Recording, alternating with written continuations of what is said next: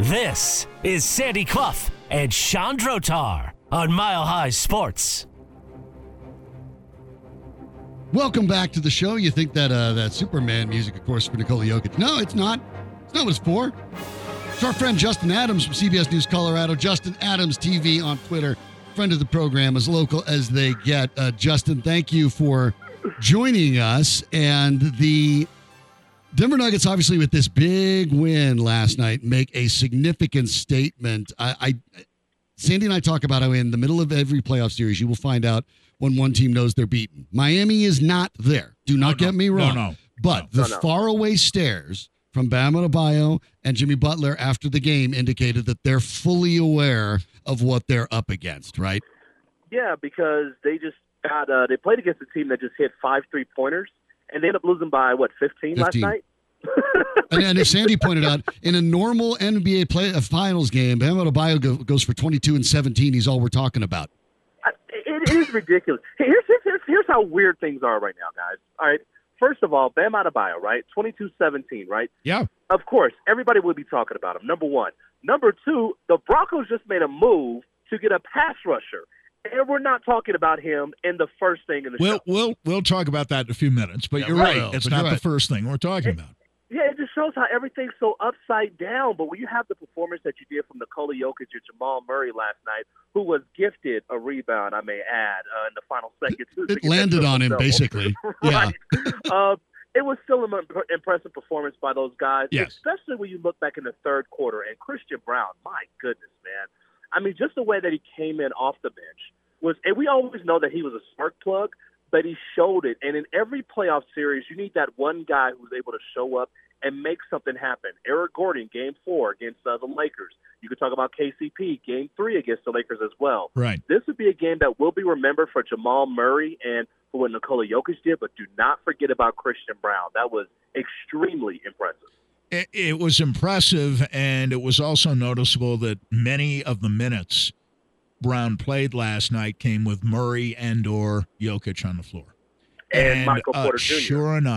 Sure enough, when he moved without the ball, you're playing with Jokic, he'll find you every time if you get free.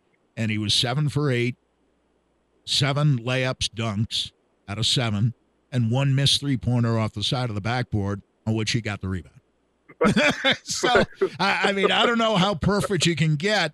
Jokic asked about Brown after the game, kind of shrugged and said, well, he's a proven winner. Yeah. And he's a proven winner, which shows that Nikola Jokic studies the game, knows all about his teammates, and could probably tell you quite a bit more than most any of us would know, not only about the championship Brown won in Kansas, but the 3 state championships he won when he was in high school. I mean, he's a proven winner. And he is. That's what he is. And, we won't get into the coach not really recognizing that for at least 3/4 of the year, but we won't get into that. I want to ask you, though, about Michael Malone. Yeah. Who, and we've been hard on him in the last few days, but he did something last night that I wish he had done Sunday, but better late than never, and I've never heard him do this before. He's reflecting after the game. He's answering a lot of questions, and at one point he was asked about Game 2, and he walked back, I thought, about 90% of what he had said between what he said after the game last night and what he said on Tuesday in the press gathering. But he acknowledged that along with the plain mistakes the Nuggets made, the coach made some mistakes on Sunday night too. I've never heard Michael Malone say that after a win, after a loss, after he's blitzed players. I've never heard him also say, hey, I made mistakes too in Game 2. Sandy, it's easier to have or hold your players accountable when you hold yourself accountable, right? So when you go up there to the podium and you say, hey, I made a mistake as well, that's when the play for you. And that also allows you to have a different voice even at this time of year, because guys could still tune you, it's the NBA Finals. But to be able to say, I made a mistake, now allows you to say, hey, I'm holding myself accountable. Now I can hold everybody else accountable, along with the veterans who have a bigger voice in that locker room as well. So it was a great thing to see. And I will say this. I know Michael Porter Jr. is having a tough series. That's just the reality of this thing, right? Game 2, you could definitely put it on him for the reason why the team lost. What he did in the third quarter, though, several times just chasing after the guys, getting in their way, having 7 rebounds, all those different things add up. And you know that a shooter like that will eventually be able to knock down some threes. But when you have those things happen, and you also have other guys on the bench be able to come off and be able to make some plays, that's when you'll be able to win as a team. Here's one thing, guys, I don't think a lot of people talk about that I thought was important too. Reggie Jackson, despite only having 1 shot, which he missed right before the buzzer in the first quarter, he came in and gave the Nuggets 2 really good minutes to give Jamal Murray just a spell, just enough of a breather right before the end of the first quarter. It's small moves like that. Those are the reasons why the Nuggets are up 2-1, because you're not able to extend your bench, give your guys some rest early on in the game so that Jamal Murray and Nikola Jokic can definitely close out the game in the second half. Great point. It is, and it's important to note that Michael Malone has improved in that regard. But now that we go into a Game 4 tomorrow in which the Nuggets could really take a stranglehold on this series. We've seen that Miami does not back off. They do not give up. They are very well coached, and they're going to have their backs against the wall. This is a must-win for them, and they know it. If you're just looking at it from a basketball standpoint, based on what you saw last night, if you're Miami, what's the counter? We saw the Nuggets counter what Miami did in Game 2. What's the move back on the old chessboard for the Heat? Time to fight. I didn't see a lot of fight from Miami. I saw a lot of fight from them early on in the game. Second half, I didn't see a lot of fight from them. They missed on a lot of shots. On defense, especially. On defense, especially. Jimmy Butler, who came out and talked about his teammates, our energy level and our effort was lower. If you look at the highlights of the game, we're not talking about the game itself. Let's look at the highlights. You see Jimmy Butler giving up on defense against Jamal Murray. You see Jimmy Butler trailing on defense. He's not Well, we'll see if we can. Those guys. Those are the things that have to change. I just wanted to add to that. You're right. And I listened to Jimmy Butler today, earlier. And if he didn't include himself last night right after the game, he definitely did today. I mean, that was the headline, that he took just about singular responsibility for the loss, saying, I have to be better and I will be better. And I don't think he was talking about scoring more than 28 points. He was talking about his defense. Yeah, but he had 2 rebounds and 4 assists. And the 4 assists, okay. Not that he wasn't passing. They were missing a lot of shots. Okay, that wasn't totally on him. But 2 rebounds in 40 minutes for Jimmy Butler, that's not good enough. But it also shows that, look, let's call it what it is. The only guy really grabbing boards at certain points of the game was Jokic. So you have to get 2 or 3 different guys there to be able to go and corral the ball. Find a way how to be able to get to the basketball. I know Bam had that 22 and 17. I get it. But at some point, it has to be other guys who has to come in and be able to go and get those rebounds as well. So that's something that definitely has to change for Miami. And another part is, too, they got to score. They have to get some guys who can be able to knock down some threes. I think you play Duncan Robinson a little bit more. I know that you'll struggle a little bit defensively with him in. Right. But he doesn't play gets any some shots. defense.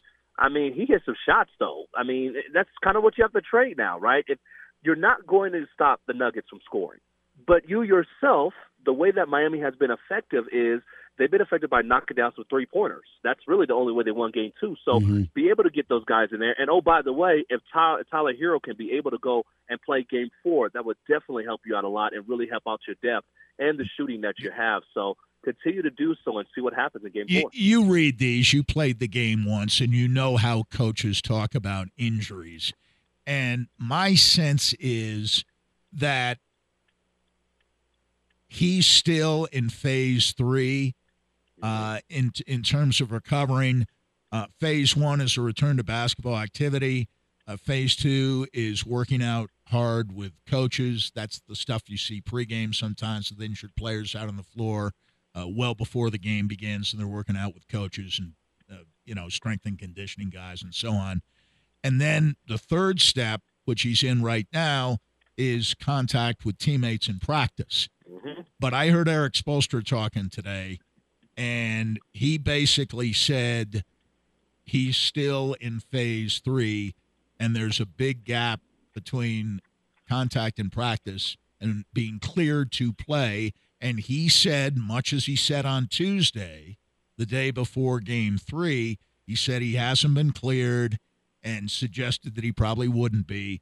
And word for word today, it seemed like he had the same deal. No, he has not been cleared to play. And that the step from 3 to 4 is a lot bigger than the step to resume basketball activities and then work out with coaches and then work out with your teammates and practice. You know, they're probably not doing a lot of hard aerobic stuff today. I'm guessing they watched a lot of tape, but he didn't sound like, and by he, I mean Spoelstra didn't sound like Hero was going to play at all. And I think the Miami players know that too. Yeah. And I don't know how it affects him because Spoelstra won't complain about it. You know, you go with the guys you have, but if they're waiting for his insertion into this series, whether they are waiting for that or not, I can't see him playing in this series. Well, the one thing that golf if he hasn't played by now. Well, to be honest with you, Sandy, then what they need to do is get ready to go to Cancun because if you don't have another scorer off the bench, and Gabe Vincent, he had some foul trouble. Do you trust Kyle Lowry to be, your starting lineup or to have more minutes? In spurts, he could play well, but in long spurts, he played 30 minutes last night, and he was okay. But you're right. That's the cap. I'm with you, Justin. I think Spoelstra's being smart. He's protecting Hero. So if he were to break glass in case of emergency and throw Hero out there for 5-6 minutes to see, and he's terrible, then Spoelstra said, "Look, we were desperate. We gave it a shot. We knew he wasn't ready. That way, the player doesn't take the blame." I don't think he'll play Hero until he's ready, and he's clearly not close to being ready to play. That's my reading of it. And he also hurt your team. If he's not ready to go, he hurts your team. He can't guard any one of the three of us. He can't, and that's under best of circumstances. He's a blow-by defender. And here's the thing: we're in the finals, guys. Everything's physical. You're telling me that you're not going to test out that hand? Like if I'm playing football, right, and I know a guy is coming back from an injury, you think that I'm not going to see how healed up he is early on in the game and later on in the game, and continue to hit that whatever part of his body until we find out if he's truly healthy? Well, everything I hear, he says the hand's still sore, and they're sure not going to play him as long as there's pain. Yeah, and it's on his shooting. He may want to play, but he says he's been saying, and they've been saying his hand is still sore. Yeah. I guess you can practice with a sore hand, but you sure as hell can't play with one in the NBA Finals. Probably not well. If you're a shooter and that's all you do. We're talking to Justin Adams from CBS News Colorado, Justin Adams TV on Twitter. And Justin, I guess let's move over real quick to the Denver Broncos. They make a move to sign Frank Clark, 1-year deal, could be as much as $7.5 million. Of course, the Broncos have been tormented by Clark with the Chiefs for years. But there's also the thought process that if the Super Bowl champs really liked what Frank Clark could do for them, they probably would have kept him. I think it's a good move for the Broncos because beggars can't be choosers, but I want Broncos fans to understand, just because it's a name you recognize doesn't mean it's a panacea that fixes everything. Yeah, but when you're a team that only had 34 sacks last year, look, if I had the size and strength right now, I'll go and get a contract with him, to be honest with you, okay? I mean, it was to a point where you looked around there, and guys, we've been so privileged the last couple of years that even though the Broncos have been terrible from a record standpoint, we always knew that there would be some sort of pressure that would get after the quarterback, right? Like we knew that for the last 7 years, even though they didn't get into the playoffs, you knew that, okay, some sort of pressure would at least get into the face of the quarterback. 34 sacks last year, guys. I mean, that wasn't there. Once Bradley Chubb was gone, there was nothing else that was there with this team. So in order to help out the other pass rushers you have on this team, you got to go and make some sort of move. So Frank Clark being there on a 1-year deal, always a prove-it deal. Yes. I love those type of deals. I do too. And, yes, he's not the same guy he would have been, obviously, with the Kansas City Chiefs. But like you said, Sean, beggars can't be choosers. And right now, the Broncos are begging for some pressure, especially if you want to beat Patrick Mahomes, Justin Herbert, and whatever quarterback Las Vegas ends up throwing out there. So you got to make sure you go and get a pass rusher. All right, Dalvin Cook's 27 years old. in the fourth year of a $63 million deal he signed in 2020.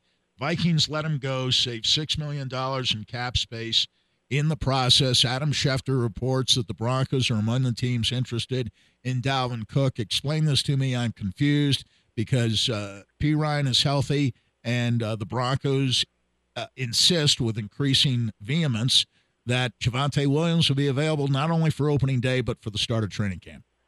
What this is saying is that when you say that you're interested in a guy like Dalvin Cook, you're pretty much telling the world that Javonte Williams is not 100% healthy, because anybody looks good in helmet and t-shirts, but exactly. when you actually have to go and put the pads on, and you have to take some punishment, and oh, by the way, this will be a run-centric offense. Just look at where you put the money in free agency with the offensive lineman that you signed. You're pretty much saying, hey, we want to go and make sure that Javonte Williams is 100% healthy, and he's not there now, and we need to get some more explosive players on offense. Now, is Dalvin Cook still that same guy at 27? You can make the argument he's at the end of his prime, so if you do get a chance to grab him, now would be a good time, but I could see him going back to Miami, especially when he went to Florida State. Me too. Yeah. Exactly. I think Miami's a much stronger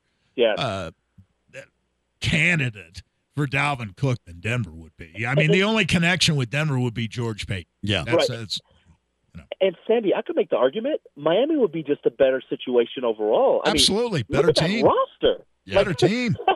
That roster is primed to be able to go up against Buffalo. And you look at the AFC East, I get it with New England, but at the end of the day, it's looking like it's Buffalo and Miami. New England has a bottom five roster in terms of talent, don't you think? Oh, they do. And thank God they finally have an offensive coordinator who's a little bit nutty, but at least it's an offensive coordinator. But when you look at the Jets, you say, okay, well, how about the Jets and their defense? And look, Aaron Rodgers is there. Well, all that is fine and dandy, but when you have to take on teams that have Josh Allen and what he presents on offense, and also their defense as well with Von Miller, he's going to be back next year after coming back from a torn ACL. And, oh, by the way, you look at Miami and all the different moves that they made, my goodness, if their quarterback Tua just stays healthy, they have a great shot to be able to go far in the postseason. So I would say if you're Dalvin Cook, your best shot is to go to Miami where you have Tyreek Hill, you have Tua, you have so many different pieces around. It will only help you out on offense. He is Justin Adams. Make sure you give him a follow on Twitter at Justin Adams TV, CBS News Colorado, of course, everything going on there.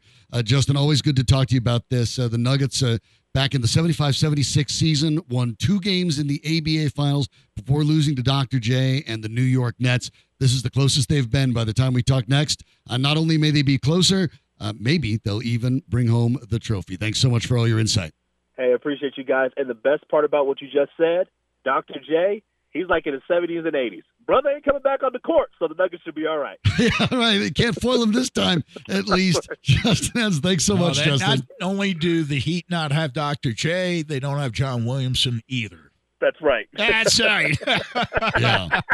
And people old enough to remember that series will remember John Williamson, who, along with Dr. J, led them back from a 23-point deficit in Game 6 and provided us from seeing what we have never seen, and I don't even think we'll see it in this series, and that's a Game 7 for the NBA title in the Mile High City. I think Nuggets fans could live with that. Thanks, Justin. Appreciate it. All right, see you guys. All right, Justin Adams joining us. The game, of course, comes up tomorrow, and if you want to get involved in that in the game, well, you can. So bring that big bet energy this summer with Superbook Sports. Superbook Sports, the most trusted name in sports betting. And right now, if you use promo code MileHigh, you can score up to $250 with their first bet bonus, which means win or lose, they'll match your first bet up to $250 with the promo code MileHigh. Simply visit superbook.com for terms and conditions or download the Superbook Colorado app in the app stores. Enter the promo code MileHigh, and you'll get $250 courtesy of Superbook Sports. Gambling problem? Call 1-800-522-4700.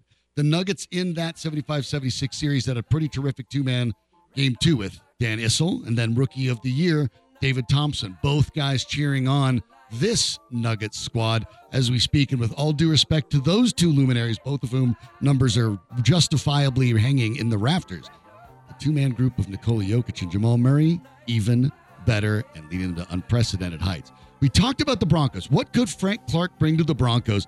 And for Dalvin Cook, I'll tell you why he won't be coming to the Broncos, at least if I was Dalvin Cook's agent. Next on Mile High Sports. She said, I'll turn you on, son, into something strong. Play the song with the funky break. And go kart motorcycles. Let's broaden our minds. Lawrence?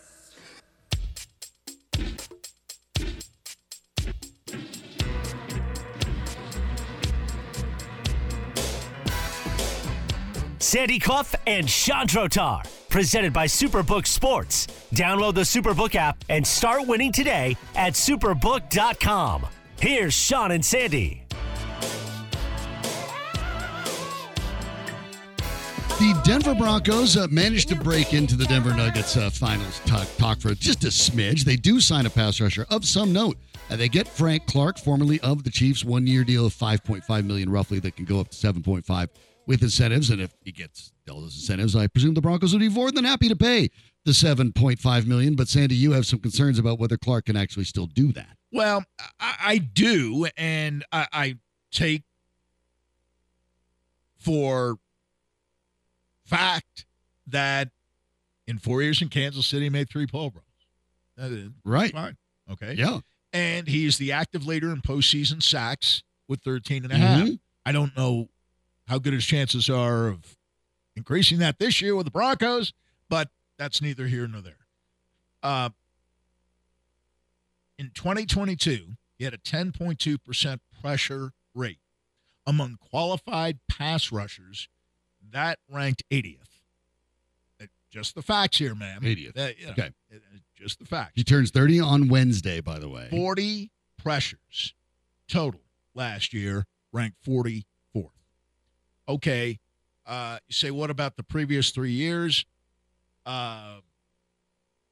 Pressure rate, 2019, 11.3%, 2020, 10%, 2021, 11.6%, last year, 10.2%. Appears to be declining slightly. Total number of pressures, 47, 44, 46, 45. Not a big change over the last 4 years. Sack totals, and again, sacks aren't everything. No, they're not. Pressure appreciate rate, pressure is more and important. Total pressures. Okay, yes. We've given you those two. The sacks over the last 4 years, starting in 2019, year by year, 8, 6, 4.5, and 5. So, curb your enthusiasm. However, for a 1-year prove-it deal, perfectly sensible. Yeah. Browning's undergoing surgery. Right. He's another guy they say, oh, don't worry, he'll be ready for training camp. Seeing is believing with Baron Browning and with Javonte Williams. So, particularly considering that Browning is undergoing surgery and he is a pass rusher, then I think it makes eminent sense to sign Frank Clark, who, yes, today is 29, but will soon be 30. Yeah, 9 News reported that Baron Browning underwent surgery to repair a partially torn meniscus recently, expected to be ready, quote, at some point during training camp. Oh, okay, so I misstated. At some point during training camp. At some point during training camp. Which will begin late next month. Not even as far as they're going with Javonte. They've said Javonte will be ready not at some point, but right away in training camp. In other words, there are concerns about Baron Browning, and the Broncos needed to make some sort of move. They needed to improve the pass rush anyway, because Randy Gregory is notoriously unreliable when it comes to health. And so they've gone and got Clark. And it's one of those things, I don't hate it. Oh, actually, no, there's no harm done. At this time of year, play, it's a good move. You got him for 1 year, and then you let him go. It's a make good. It's a good move. It's a good move. It is not a move that changes the Broncos and by the way, with from Randy where Gregory, they are. Randy Gregory, as of right now, has 1 year left on his deal, too. Basically, he either yes. proves he can play. Yes, and his deal stay was healthy. essentially structured as a 2-year deal. And when I say prove he can play, I mean get in more than a dozen games, which he's never done in his life as a professional. Either he does that this year or they let him go, and the same thing is true with Frank Clark. Yeah, and it's more just an understanding of it's a good move by the Broncos. It's a sensible move by the Broncos. There's nothing wrong with the move. It's just not a situation as Broncos fans are desperate to have their team back in the playoffs. I understand that. It's not as if you added a piece and go, aha, now the Broncos are a playoff contender. It's not a difference-making position. It is a move that could bolster their pass rush, not fundamentally change it. And that's the idea now with all the running backs that are available. Of course, Ezekiel is still out there. Leonard Fournette's still out there. Josh Jacobs hasn't signed his franchise tag either. So, and now added to the list is Dalvin Cook. And the Broncos made it known through Adam Schefter that they would, and that's the way that works, by the way. I'm not telling any secrets out of class here. Adam Schefter is an information broker. People call Adam Schefter to say things in exchange for information that they can get from somebody else. Now, it's possible that Dalvin Cook's agent could have also talked to Schefter, one of the two, trying to generate some sort of market. But and it's never good to say there might be one team interested in my client. Right. Better to have multiple teams. You say are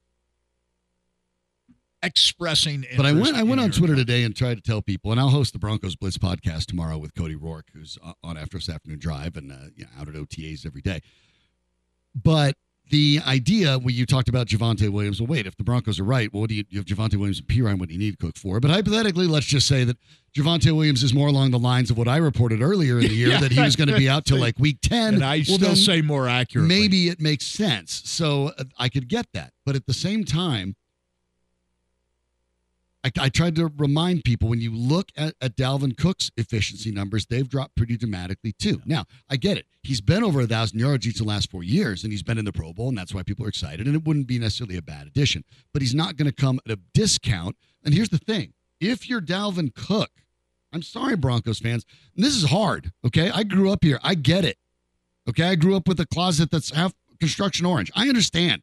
You're not used to this team being this bad. The last time they were this bad, they were wearing vertically striped socks, basically. So I get it for this long. Yes. I understand why you're frustrated. Yes. But never in their NFL history have they been this bad for this long. When you're talking, right. And so this is really a problem. I get why you're frustrated.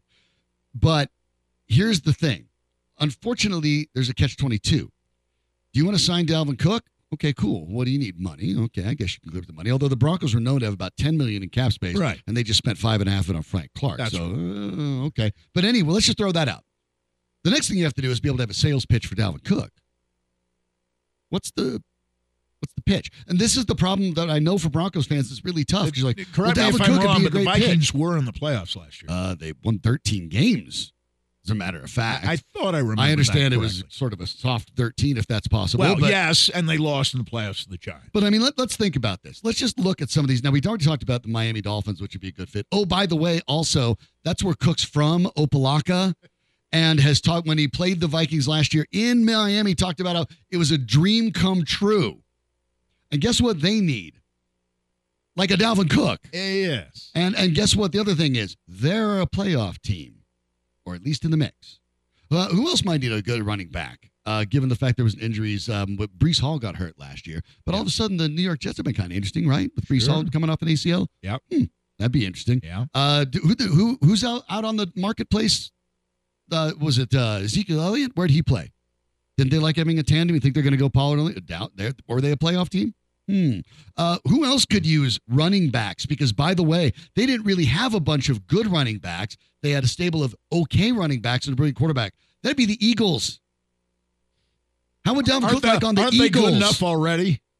You want to give them Dalvin Cook? Wouldn't that make sense? How about maybe if, J.K. Dobbins isn't quite coming along, fresh new contract. How about running back and forth, maybe Lamar Jackson, the Ravens, yeah? That might work. Oh, I think he'd be a great Saquon Barkley's long-term offer by the Giants got pulled. They're at a contract. They're basically at loggerheads. Impasse. Let's see. Are there any other teams that might need a running back? Who just lost Samaje Perine? Cincinnati. Who's been trying to maybe move away from Joe Mixon?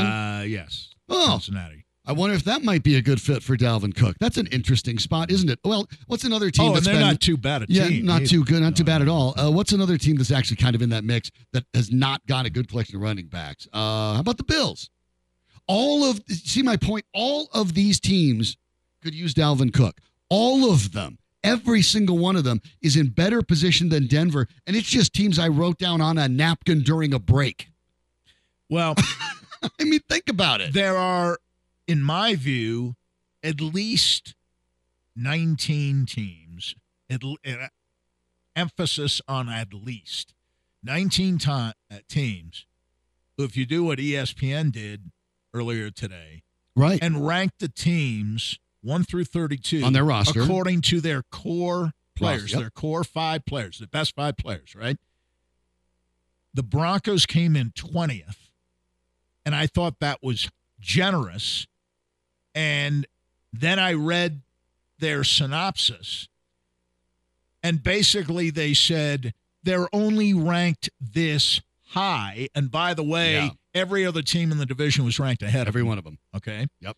They were only ranked as high as 20th because they're assuming that Russell Wilson in 2023 will look and play more like 2021 Russell Wilson as opposed to There's just an 2022 assumption that Wilson Russell Wilson. That there is a big assumption, and I think some of it is real, because I do think Nathaniel Hackett's mishandling of basically everything meant that Russell Wilson was sort of left to his own devices, which is what he thought he wanted, and it turns out that was a disaster. I think Russell Wilson will be better than he was last year. That said, I believe that some of the things we've seen in the decline were real. We know that and have been out there for 2.5 years. They have. And so while I think he will be better, the presumption that he's going to go back and being MVP candidate Russell Wilson, I think those days are probably gone. No. And so the Broncos being the 20th best team, I'm with you. I think that's maybe a smidge generous. Maybe it's not outlandish. I don't think the Broncos are a bottom 5 team. What I'm saying they're is bottom third. They're definitely bottom third, and they're possibly bottom 10. And what's your sales pitch? And that's acknowledging the top free that agent Sean when you're a bottom Payton third pick is a much better coach than Nathaniel Hackett. Right. And they're still bottom third. In my view, at best bottom third and possibly even bottom 10. Yep. And I think that's all accurate. And so you have to consider it, Broncos fans, when you look at what's the sales pitch to Dalvin Cook. What is it? I mean, if you're the Broncos, if the presumption is, well, he knows George Payton from back in the day. Okay, well, what does George Payton say? One, George Payton isn't going to be making the call. Sean Payton will be making the call. Right. Because Sean Payton runs the show now, period. Right. But even if, so what's he going to say to Dalvin Cook? Hey, Javonte Williams, we love him, obviously. We don't know when he's going to be healthy, so we'd like you. Yeah, we signed Samaje Perine. Definitely going to be a running back by committee. Come join a running back by committee on a bottom third team in the NFL while we know we're the worst team in the division, or at best, the third best team in the division. What is your sales pitch, really? You end up with guys like Frank Clark because they're their best options right now. If Dalvin Cook has better options, and after 1 year, Frank Clark, if he bounces back, he can bounce back, and even if the team stinks, he can leave. Sure. And go to a contender, whether it's the Chiefs or some other contending team, even in the NFC. So you got to relax. Every time a running back's name pops up, stop it. The problem is, folks, it's not the running backs, it's the Broncos. The Broncos don't have the sales pitch. Unfortunately, to have the sales pitch to top free agents to attract them, you have to be good. You have to win. The Broncos haven't done that, and it's chicken or the egg. But until they win, they're not going to be able to make the pitch unless you want to overpay, and they don't have the money to do that. Dalvin Cook is not coming to the Denver Broncos. Sorry. Just learn to live with it, Broncos fans. But you did get Frank Clark. So, who knows? On a 1 year make good deal. Maybe that's a good move. We'll see if it pays off. The Denver Nuggets are 2 games away from claiming their first NBA title, and their best weapon, of course, Nikola Jokic, has become essentially unstoppable. At least what most observers think. Certain observers whose opinions sort of go back and forth with the wind may feel otherwise. We'll hear from one of them, actually, next on My Life Sports.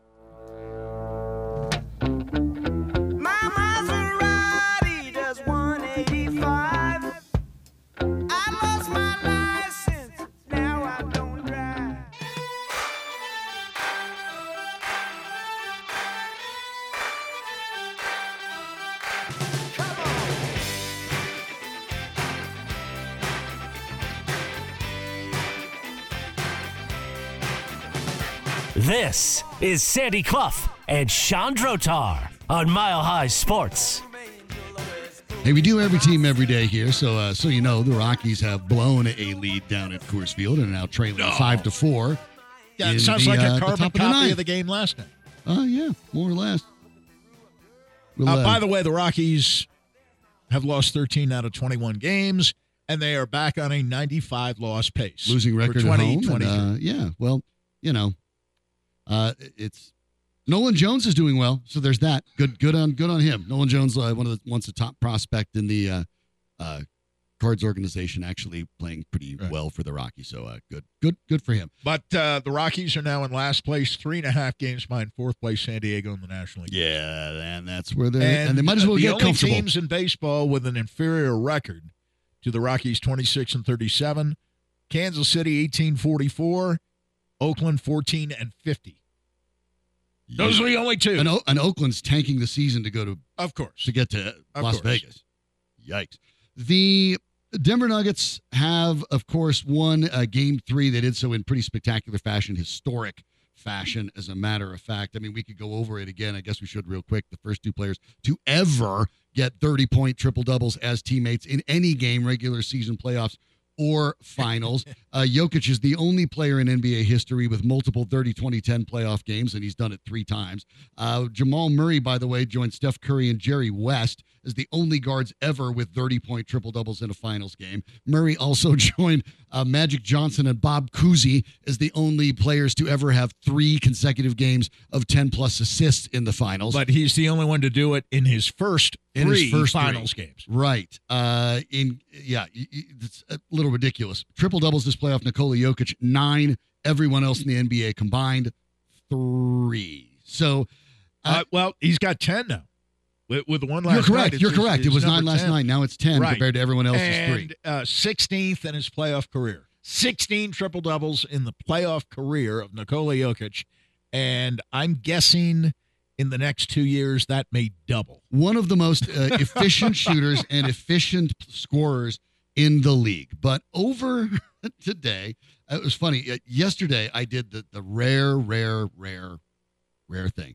And I sort of kind of praised Stephen A. Smith for having a sensible take, even though it was somewhat muted. And what is it? Let me go. There was an old Simpsons line when Conan O'Brien used to write it. Mayor Quimby of The Simpsons once looked at protesters outside his window. He said, "All right, that's enough. Let it not be said that whichever way the wind blows, that I do not also blow." Yeah. That's here right. is Stephen. And blow hard. Yes, here is Stephen A. Smith from earlier today with an incredulous. You won't be able to see them, but just picture J.J. Redick and Jay Williams with blank stares on their faces. Okay, I get you. Here's my counter to that. Jokic isn't known for having some kind of dominant post game now. That's not his game. Hold on a second. It's not his game. He's not a dominant. Is he a dominant post player? No. Hey, is Jokic a dominant post player? Stephen A., we've got 10 years of tracking data. You know what the number one most efficient half-court play is in 10 years across the NBA? What? A Nikola Jokic post. What is it? There you go. Whoa. Boom. Whoa. Boom. Hold on, wait. Talk. JJ. I'm done. I'm done. Can I respond? I got it. Listen, y'all know what I'm saying, man. Listen, Nikola Jokic got such a beautiful touch. He reminds me more of a McHale than a Shaq is what I'm trying. You understand the difference that I'm saying? Y'all know the game now. You understand what I'm saying? No, I mean, McHale was something special, 10 feet and in, and I get it. But I'm just talking about drop step dominant. When you look at Shaq, that was another level. I wrote it down. I'm not trying to say post-up game. Nikola Jokic beats you a multitude of ways because his touch I've been is told just bump next unreal. 80 times, so I'm going to do that. No post Go ahead. game. Go ahead. Commissioner Adam Silver stand corrected. spoke on spicing up the NBA. Well, if it isn't the consequences of my own actions. Do your research, man. Well, it doesn't take much research. If you watch the games, you understand that, of course, Nikola Jokic has a dominant post-up game. And J.J. Redick is and right. People over talk the last about it 10 all the years. Time. If you're when he gets the ball in the post, it is the most efficient play in the entire NBA over the last decade. That's pre-Jokic. Right. Come on. He's expanded his game out. Yes. And the stunning thing to me about Jokic, even this year, is that he eschewed the three-pointer for large portions of the season. He just didn't shoot. Now, I think some of that was there was some wrist. There was, I think, some soreness with the wrist. Yeah, but even before that, he wasn't shooting a lot of threes. Not a lot. Now, I don't know. I won't say he shoots a lot, but the ones he shoots, he makes at an astonishing rate. I mean, well above his regular season percentage for his career on threes. He's making a much higher percentage of his threes in these playoffs. And I'm just like, well, that was the only thing about his game that seemed to be diminishing ever so slightly in recent years. And all of a sudden in the playoffs, now he's a three-ball threat again. I throw my hands up. What can he not do? And you had the stat about his contesting 19 shots last night, and they made 3 of 19. That's 15.7%. If you throw Murray in there, Miami was 7 for 31 on shots contested by the tandem of Jokic and Murray last night. Between the two of them, 31 shots were contested, and Miami made 7 out of 31. And doing quick math in my head, that's somewhere between 20 and 25%. In other words, not good. Nikola Jokic in his career, and that includes these numbers to get this, by the way. But, here were her three-point shooting percentages when you're talking before. 2018, 2019, 39.3. Now, remember, this is a 7-foot center who has 6'11", 285, whatever, that has sort of from three especially, sort of a Larry Bird kind of two-handed catapult release that makes it entirely unblockable. So 39, very high release. Yeah, 39.3% in 2018-2019. Up to 42.9% in 2019-2020, down to 37.7% in the 10 games in 2020. The brief 5-game cameo last year, 27.8%. This year in 18 playoff games, 47% from three. 47. Folks, I don't know what to tell you. He's growing. His game is growing. It's getting better. It is literally getting better. And the idea of how you're going to stop. Look, Sandy, do you know the best 3-point percentage that Steph Curry, universally and correctly, I think, considered the best 3-point shooter in history of the game? Best shooter. Do you want to guess what From Steph distance. Curry's career 3-point percentage is in the playoffs? In the playoffs. 40? 39.7. Jokic's is 41. Yeah. Jokic's is 41.2.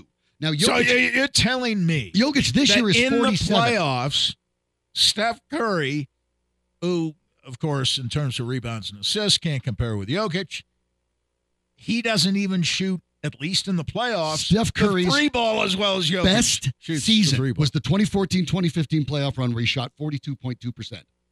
Jokic in 5 playoff runs has topped that twice. And the 42.9 he put up was in a 19-game playoff run back in 2019-2020. So in Jokic's 2 longest runs in the playoffs, both of those times he has exceeded Steph Curry's best career 3-point shooting percentage. Both times. This man is on another planet. We're talking about the best shooter in the history of the sport, and the 6'11", 285-pound center is a more efficient 3-point shooter than that guy. You have got to be kidding me.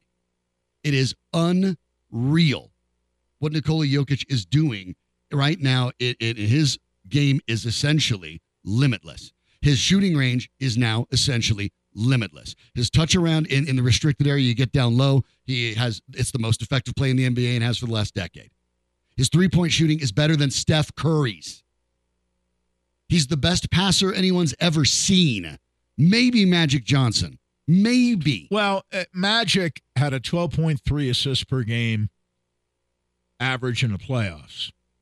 I don't think Jokic will get there for his career. No, as a playmaker. I don't either. I don't think he'll get there. But then again, that's not his we primary mentioned job. the other day, Oscar at 8.9, he'll catch Oscar. He's at around 7'1", 7'2". Oscar's at 8'9", But give him 2 or 3 more years, he'll average more assists in the playoffs than Oscar Robertson did in the playoffs. And you go back and look at some Oscar Robertson playoff box scores from Cincinnati especially, but even in Milwaukee when he was playing with Kareem. And, he could still pass. Now, he wasn't as much of a threat as a scorer. His rebounding late in his career wasn't the same as it had been when he first came into the league. However, he still had the greatest low-post weapon in the history of basketball. And the guy had one shot, but it was the shot that made any other shots. It didn't matter. Skyhook. Unblockable, unstoppable. Remarkable. Nikola Jokic now and this playoff run is averaging 30.5 points a game, 13.4 assists, 10.1 assists while shooting 54% from the field. The Nuggets are 2 away from claiming their first title. We'll have an opportunity to break this down tomorrow with Brian Blackburn, of course, host of the Pickaxe and Roll podcast. Looking forward to doing that. Thanks to Justin Adams from the CBS George Karl will join us tomorrow. George Karl, of course, Hall of Famer, will also join us tomorrow. So we will be loaded for a Friday. Congratulations to the Broncos on their signing. That's good, too. Not getting Dalvin Cook. Sorry, everybody. Just, move on. Enjoy the Nuggets. Thanks to Danny Bailey in the booth for making everything work. We're going to clear out for Nilo Piro and Cody Rourke. They'll be up momentarily, bringing you more about the Nuggets, the Broncos, everything else going on, every team, every day right here on Mile High Sports. Thanks for listening. However you did it, whether it was on the web, whether it was on the app, whether it was on the air, we appreciate each and every one of you. We'll be back tomorrow at 2. For Sandy Clough, I'm Sean Drotar. Thanks for listening to Mile High Sports. Keep it right here because Anilo and Cody next.